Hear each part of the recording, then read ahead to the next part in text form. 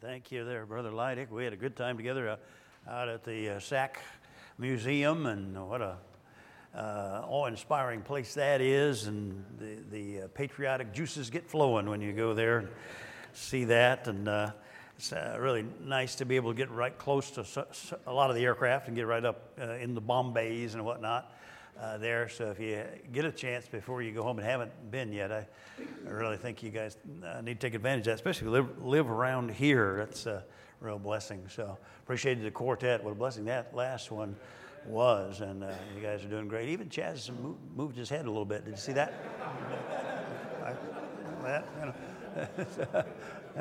He's really coming along. So, but his signature move is statue, So he's a good bass singer, though, and good bass singer. That was a blessing. We appreciate that. And you guys need to thank Brother Gray. He's not only these guys are doing all the special music and everything, but then Curtis is, in addition, playing all the piano for us, and Brother Gray's doing all the song leading and the invitations, and they're coming up and going, and a lot of work, a lot of extra work for them. So appreciate Brother Gray and Brother Curtis doing the additional help there. And they've been a blessing to all of us too in their servants' hearts. So a great thing. Good for you to encourage them and tell them you appreciate that. Sometimes, the preachers are the ones get thanks a lot. Great, appreciate the message and everything. And other guys that are doing as much work, and have as much invested in preparation and so forth, are we're not telling them that. And music is certainly, when you look in the scriptures, the music has a vital part in ministry, doesn't it? It really does. So, in fact, a whole book of the Bible is a book of music, isn't it? And so we thank the Lord for the ministry of music. We've been blessed in our church to have a good music program for years, and just really been a great thing. When we were initially with Pacific Coast Baptist Bible College there in San Dimas, only an hour away from where we started the church. So we had the blessing for the first several years we started the church of having students from Pacific Coast come out, and we had a number of the students that were members of our church that would drive back and forth. One of them was Jason Jett. As a matter of fact, he was a member of our church for a while, and he and some of the other young people really put together our first choir. It was Brother Higdon that led our first choir. The other Brother Higdon, Jonathan Higdon, he established our first real, we'd had, hit and miss choirs before, but Brother Jonathan and Brother Jett and some of the other young people from Pacific Coast Baptist Bible College helped us get it established and incorporate our own people into it, so that when the school moved and all the students left, well, we were crying for a while, because we had about 12 or 14 that would come down that were part of our church family and moved with them. My daughter included was one of those that moved with them. But what they left behind was a functioning choir of our own, church members that continued that on, and we've had it ever since. And so it's been a real blessing. And out of that choir has come lots of special music and so on. So we really appreciate those that have contributed to the ministry in the area of music. And one of the things that I want to encourage you men to work on with your children, with your grandchildren, with yourselves, if any of you have already have some capability on an instrument, to work on that.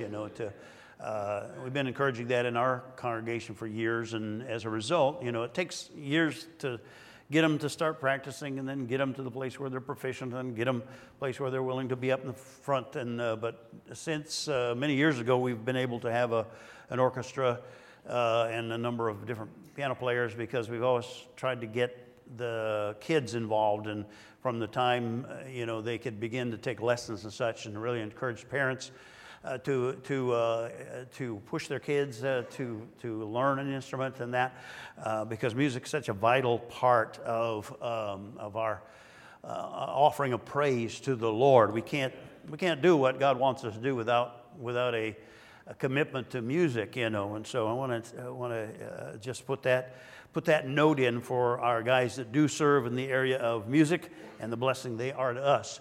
So the thought tonight is continuing the idea we've been talking about guarding our hearts diligently, guarding our soul diligently. But I entitled the message tonight, Guard Yourselves. And so look at 1 John chapter 5. 1 John chapter number 5. Brother Marshall, I appreciate that great truth that you shared with us just now, and some of the things we're going to get to hear the other three from Philippians there, or the remainder of the subject there later. I want to hear what finds out to our other characters that he introduced us to in our church. So we've got those characters in all of our churches, I suppose.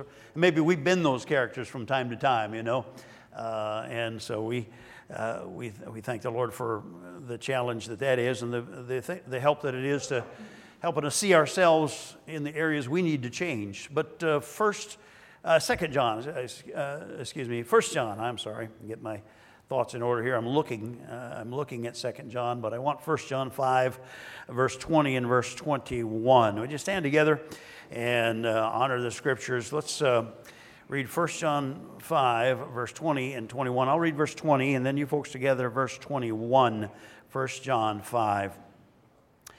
And we know that the Son of God is come, and hath given us an understanding, that we may know him that is true. And we are in him that is true, even in his Son, Jesus Christ. This is the true God. This is the true God and eternal life. Verse 21. Amen. Little children, keep yourselves from idols. There's that word keep again. And again, it has the context and the connotation of guarding yourself from idols. Let's pray and ask the Lord to help us to do that. Father, we pray that as we continue these thoughts that are helping us to learn to guard our hearts and our soul and ourselves, we pray, Lord, that you would give us something we can use today, and thank you for this time we've had together. We do thank you for the glory-bound young people and the blessing they've been to us by giving themselves to serve you in music. I pray that you'd help them, even though it may become routine after time, singing the same songs over and over again in different places. I pray, Father, that over the period of their service that it would never get old to them, and that they would always sing as they are now from the heart, and Lord, that they would continue to recognize the ministry that they have in that gift that you have given them, and that talent that they have honed and are working on. And we just pray you'd bless their lives ahead and help them to always honor you with their voices and their lives and their testimonies. Lord, we pray that as young people, they would have their testimonies to match at all times what they're saying in song, that it would be said in their life and in their attitudes and their actions as well. And I pray, Father, that all of us, that could be the case. We sing the songs, and we mean it when we sing it, and when we're singing the hymns, and when we're offering praise to you. We really mean it when we're singing them, but sometimes our testimony when we get out in the world and the workaday world and what's going on, it doesn't really match up with what we've been singing. So help us with that, Lord, and help us to guard ourselves and not to put idols in the way. We ask your blessing on the reading of thy word. In Jesus' name we pray it. Amen. All right, go ahead and be seated if you would, fellas. John ends up this first epistle here with that admonition that he gives us. It's kind of odd. It seems, a little bit funny that he'd end the letter with that admonition. It's like, doesn't even seem to quite fit there if it's in the flow of things, He just all of a sudden says, little children, keep yourselves from idols. Amen. Bye. I'm out of here.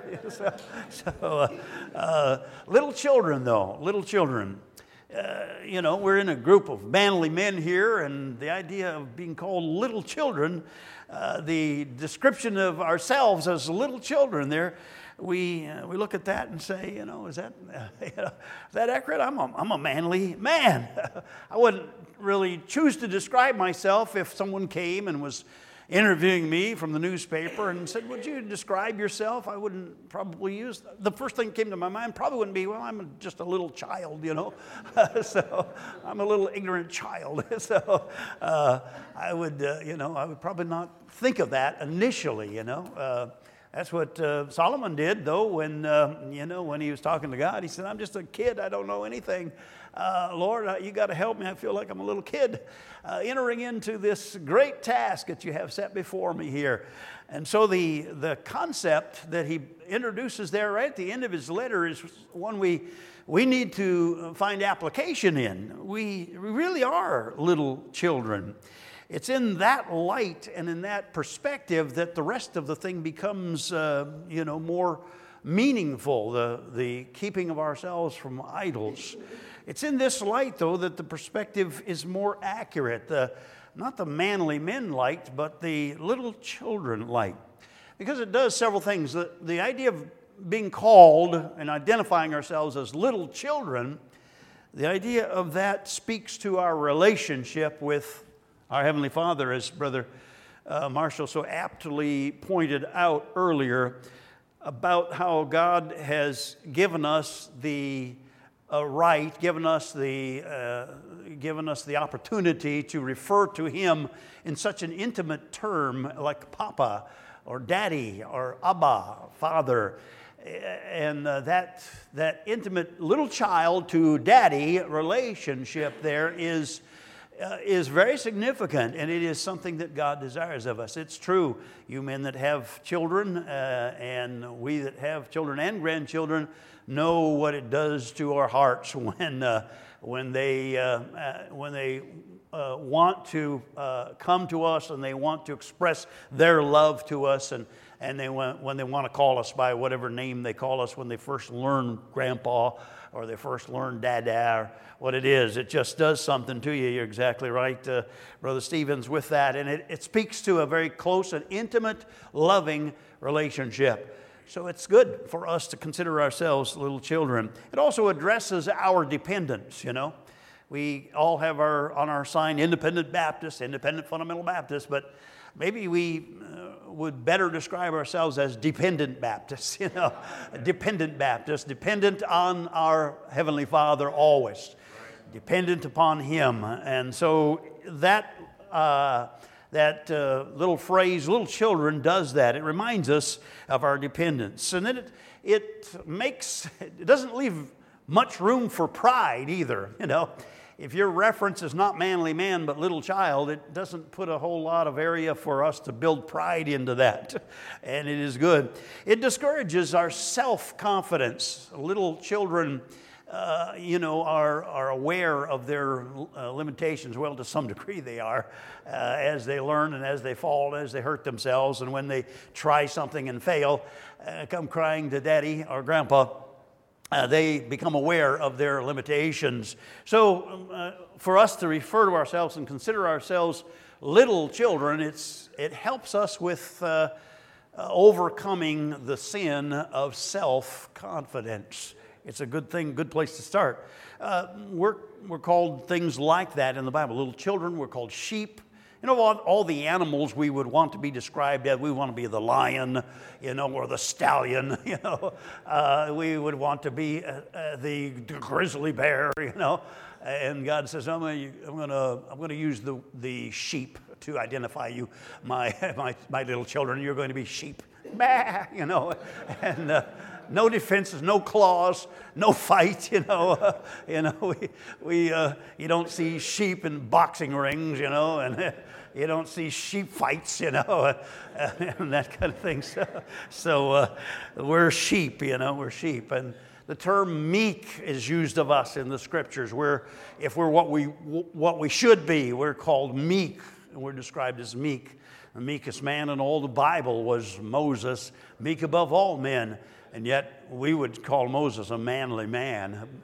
So meekness and being a sheep and being called little children, none of these mean that we are effeminate. That is certainly not the meaning. None of those terms suggest that we are to take a position of effeminates. We are to demonstrate characteristics of men. We are to teach masculinity to our boys and our grandboys. We are to emphasize those characteristics of the distinctions between a man and a woman. We live in a culture where those distinctions are being blurred, and it's been going on for a good while. And so it's important for us to continue to teach that to the remnant that's out there, that there are distinctions, that men, ought to encourage those distinctions in their children.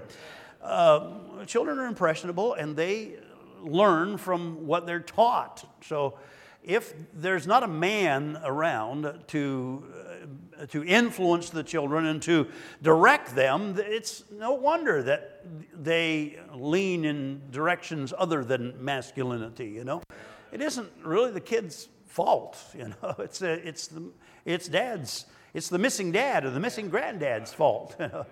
In black culture in America, there's the big debates now in the various minority groups, and the black culture in particular, the blame that goes for what's happened to the high rate of criminal activity that's so much higher in the black culture,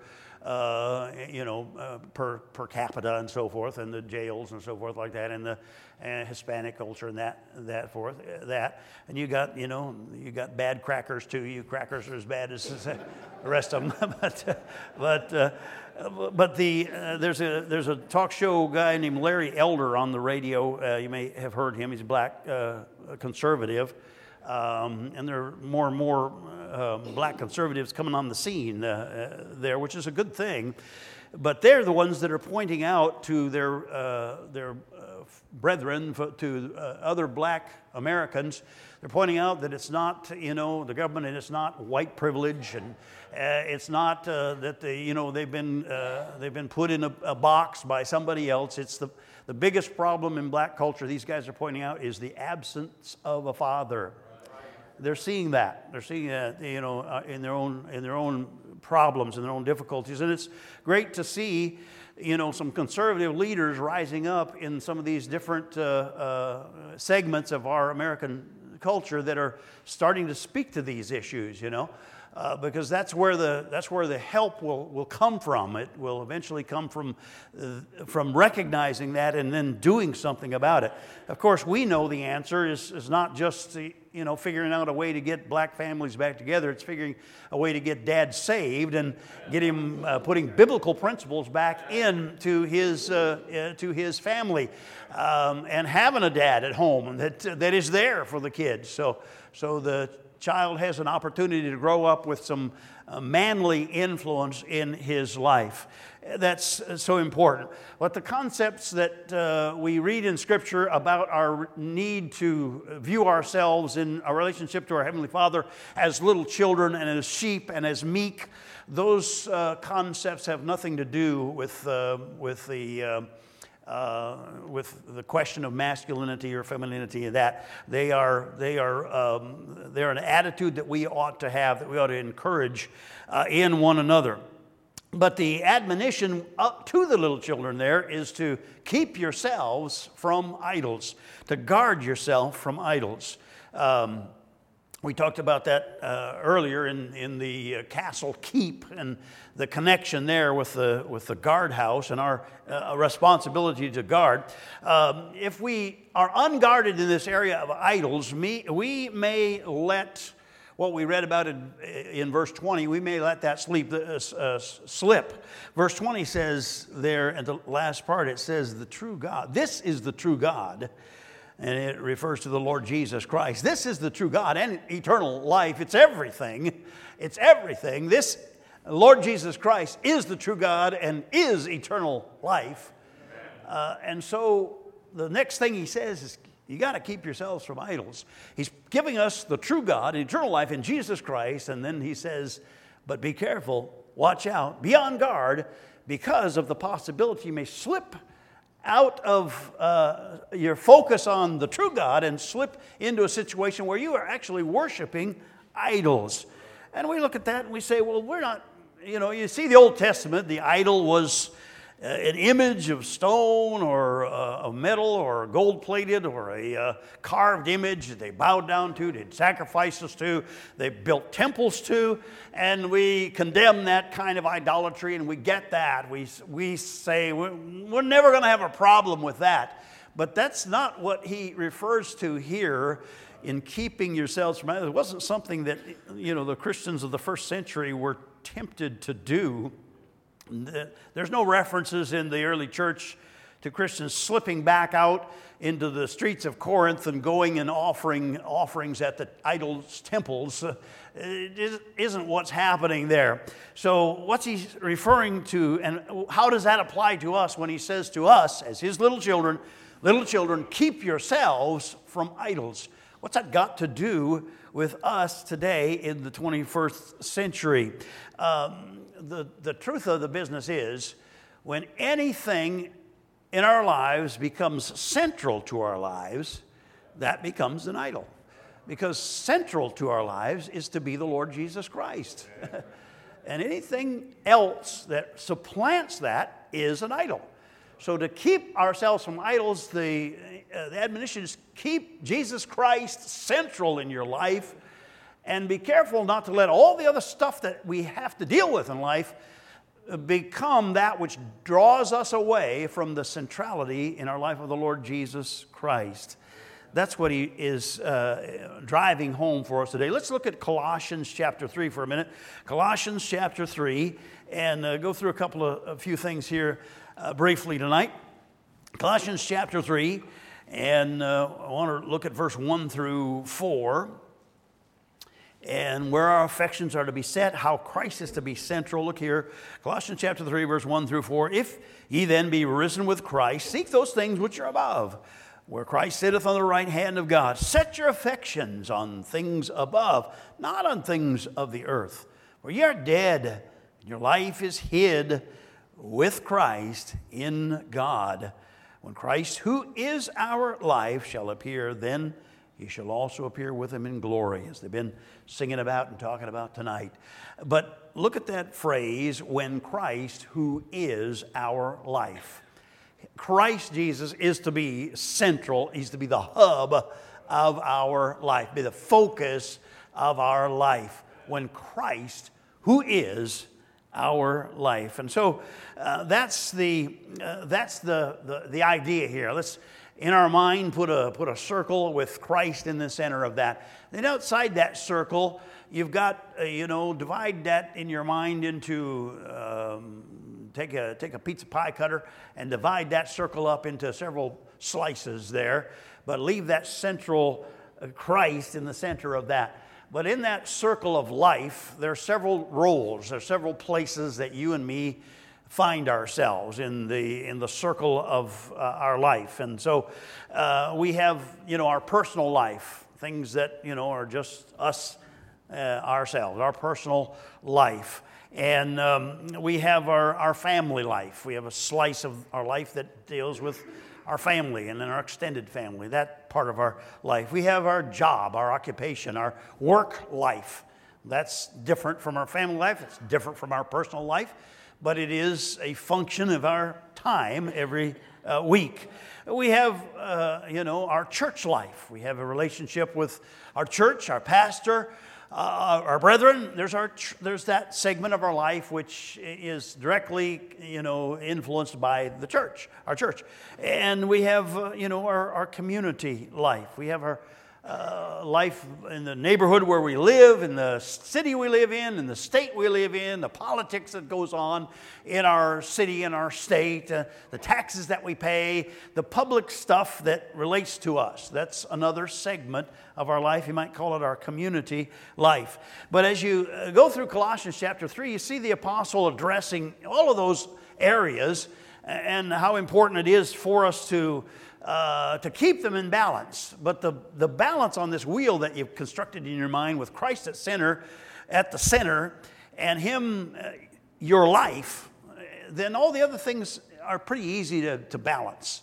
They're all pretty easy to balance if Christ stays where He belongs, in the center of your life.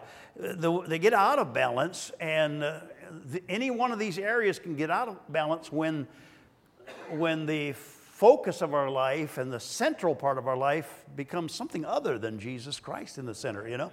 So when it slips out of gear there, and our central focus becomes our family, or our central focus becomes our occupation, or our central focus becomes our personal goals and our own desires, you know, the something in our personal life that becomes more important than anything else.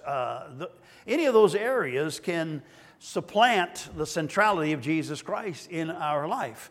So the apostle takes pains to address all of those areas in Colossians chapter 3, and we don't have time to develop the whole thing tonight. We may conclude it tomorrow, or just give you some input tonight and let you take it from there.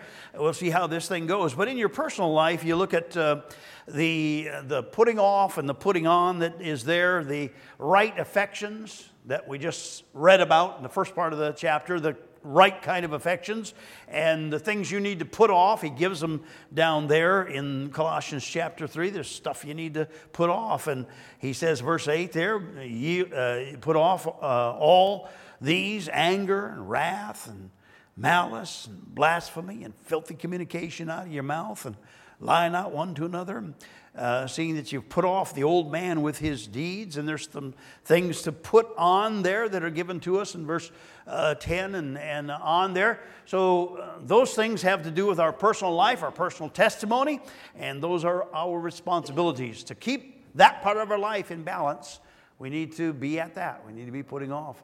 You know, if I was to have a show of hands and said, how many of you have a problem in this area and that area? One of the major ones with many of us would be the sin of anger. You know, we get anger. Some people get angry at people. I don't hardly ever. People don't anger me. I don't get angry at people. I don't get angry when I get cut off on the freeway. I don't get angry. You know, people very seldom anger me. My wife angers me once in a while, but people generally don't anger me. You know, I don't get angry at people and get, you know, in a tiff about that. But things that go wrong anger me that, you know, that shouldn't go wrong. I mean, I don't think they should go wrong. The principles of physics do say they should go wrong. When you hit the nail crooked, it will bend, you know.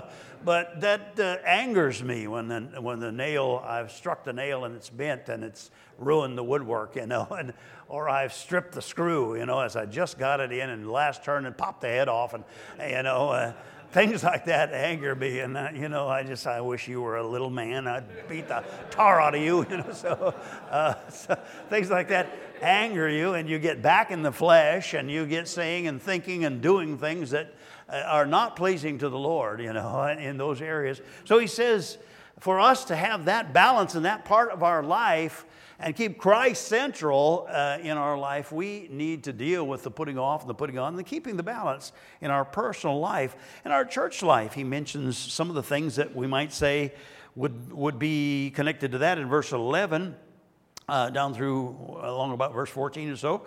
There's neither Jew nor Greek nor Jew, circumcision or uncircumcision, barbarian, Scythian, bond or free, but Christ is all and in all. The idea that, you know, people of all different backgrounds, all different nationalities, all different walks of life are going to be part of our experience in a body of believers, you know, in the culture that we live in. And so that's there.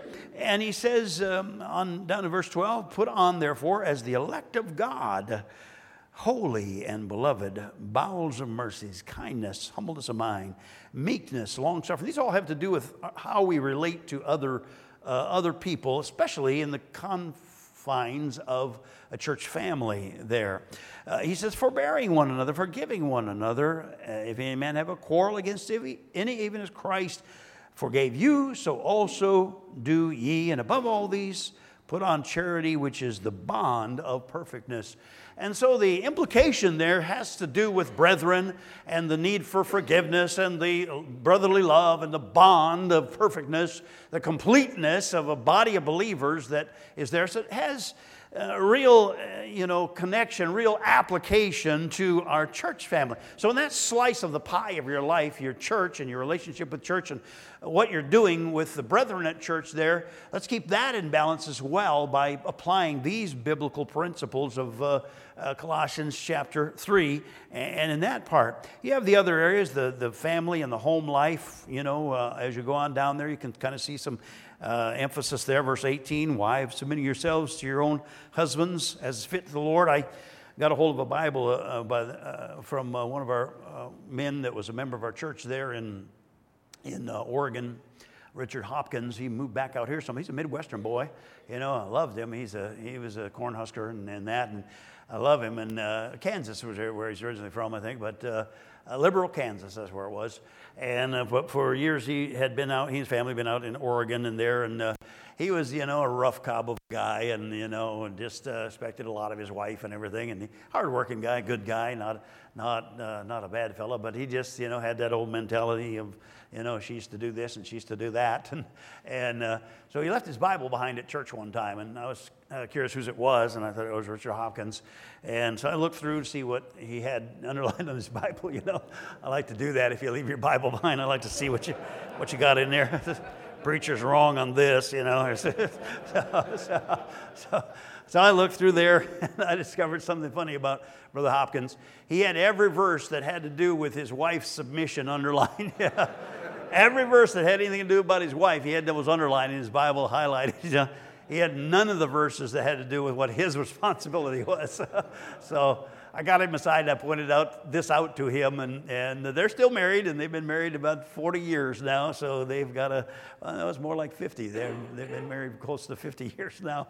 So whatever he did, he got it fixed up, and he got it right, and he got his portions underlined as well. So pastors, look at your men's Bibles and see who they got underlined there. But for balance in our family experience, we need to be applying these principles as wives loving their husband. It says, verse 19, husbands, love your wives and be not bitter against them. And children, obey your parents in all things. This is well-pleasing to the Lord. Fathers, provoke not your children to anger, lest they be discouraged. All that has to do with the part of our life that is in the family realm, to keep that area balanced. Our work life is seen in the passage as well. I look at verse 22 and 23 of Colossians chapter 3.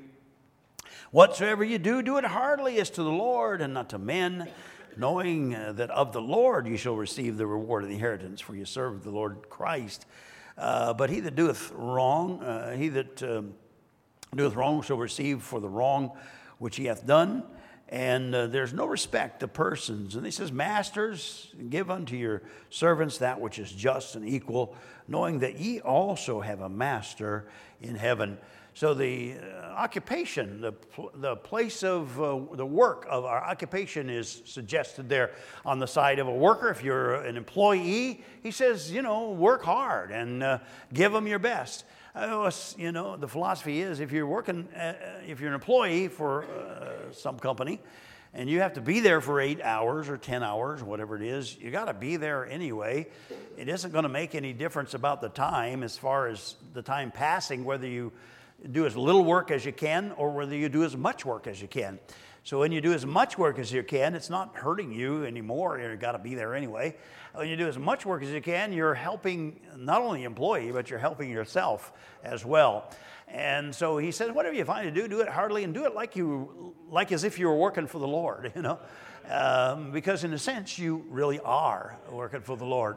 He's given you the skills to do what you do, and He's blessed you with health and the ability to do it. So do it as unto the Lord.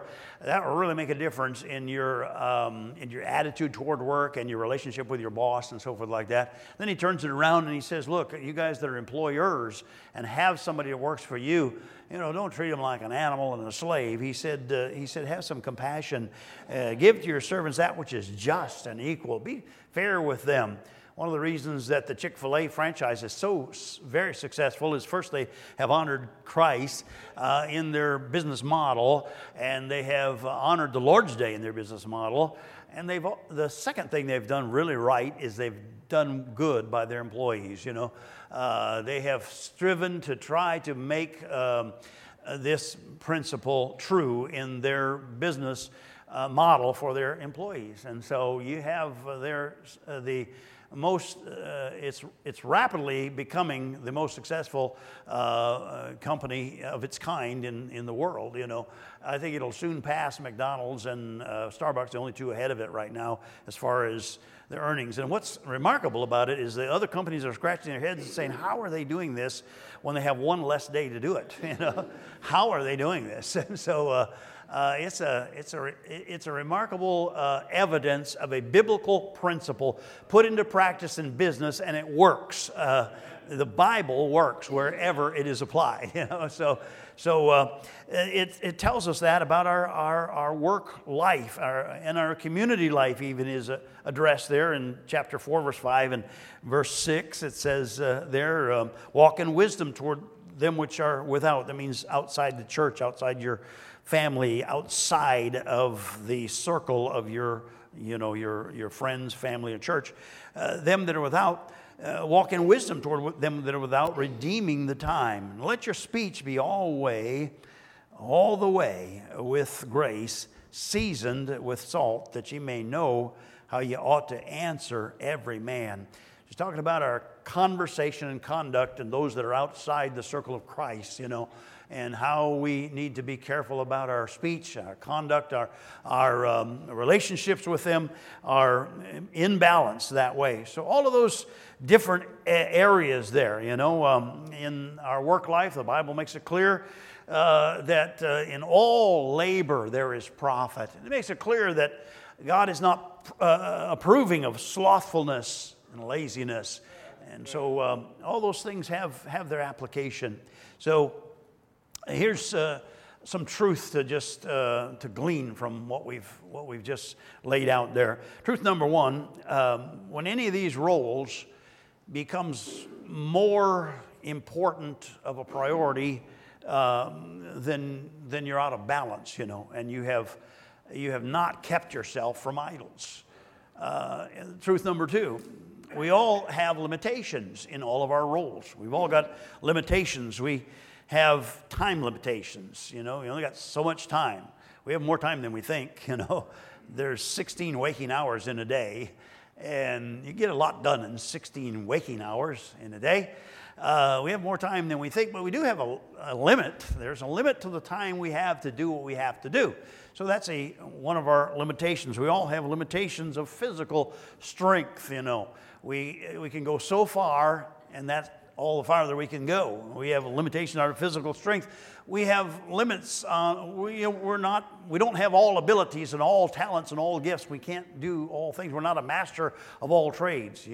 Somebody says I'm a jack of all trades, but very few people claim they're a master of all trades. So we're limited in our abilities, our talents, our gifts. We're limited there. Now, we don't want to let laziness be an excuse for not doing all we're able to do, but we need to recognize our limits. I'm talking about keeping all of these areas of our life circle in some sort of balance. There's a limit. There's limits you need to impose. You need to recognize your limits and deal with these different areas of your life with those limits in mind, to keep them in balance so that Christ remains our life, the center of our life. There's limitations of our energy, and as Brother Stevens gets older, he's slowing down, So there's limitations of our energy. We need some sleep.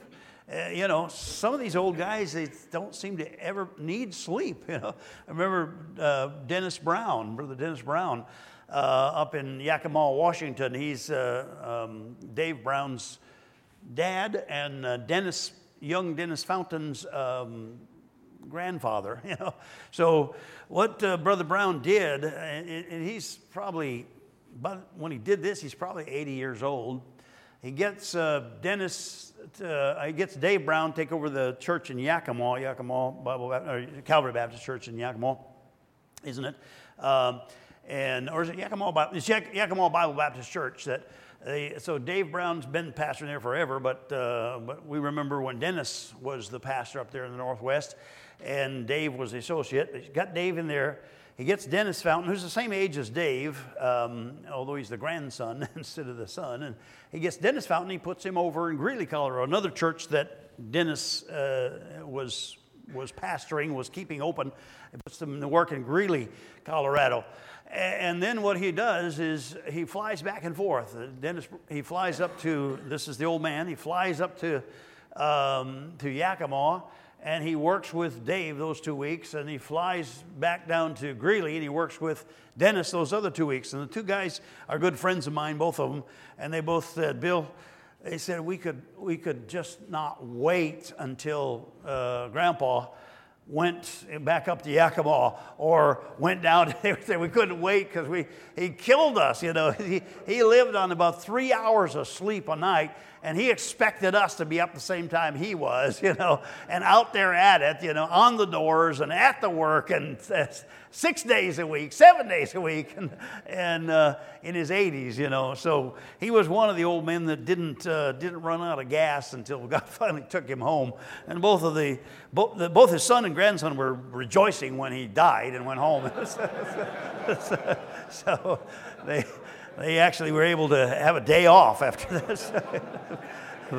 So Grandpa didn't understand the limitations of his son and his grandson. He didn't get that, but we do know that. We get that. You know, we need sleep. We need a Sabbath. We need a day of rest. We need a break from the routine. We need to come apart and have a vacation. Our families need that. You need that. We need that. We need revival. Every one of us needs regular time of reviving in our spirit and our soul and refreshing from the Lord. Every church, every pastor ought to schedule revivals, meetings in his church, and have someone in to preach that revival, and just to stir and challenge and refresh the people in that area. So to be able to recognize, though, the limits we have on energy, and the limits we have on our time, as I mentioned before, and the limits we have on our resources. We have limitations in our resources too. We only have so much that God has given us to work with, so we're limited there as well. So in recognizing our limitations, we're trying to retain our balances.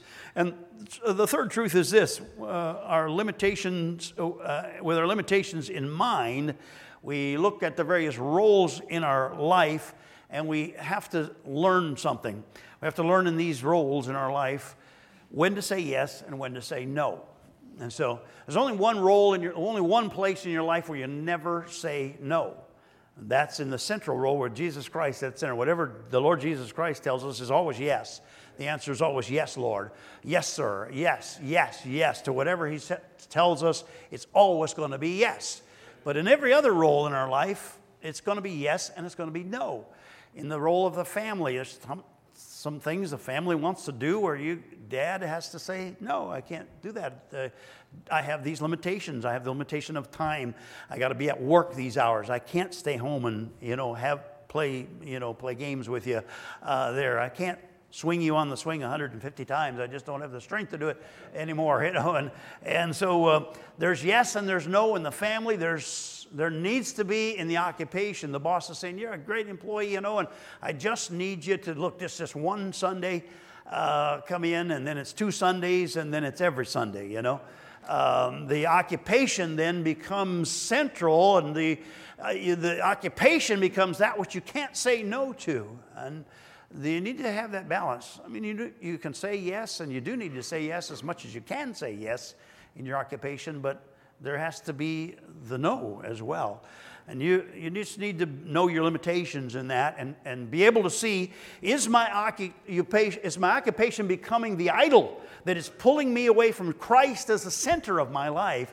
Is my occupation becoming that which is most important? Am I going to move across country and pull my roots up and take my family and move someplace because here's a job opportunity that pays double what I'm getting now, but I don't know if there's a church there, and I know I'm leaving a big hole in the church I'm going from, but this job, it's just such a dream job and a great opportunity. Wait a minute, are we saying yes to something that maybe we should be saying no to? Are we saying yes to something that's becoming more important than the centrality of Jesus Christ in our life? It's it's a sobering thing, and it's a difficult decision sometimes. It is a difficult decision, no doubt, in many of these areas, but the balance needs to be there. There's yes and no in all those different areas that that we need to address in order to keep that balance where it needs to be. So recognize that, realize that in all those different categories, and say, Lord, help me to understand where the balance is. Help me to understand where the no is and where the yes is, and to be able to keep those areas of my life in balance so that I can keep Christ central in my life. And little children, keep yourselves from idols. Let's go ahead and bow our heads together, and we'll have a word of prayer.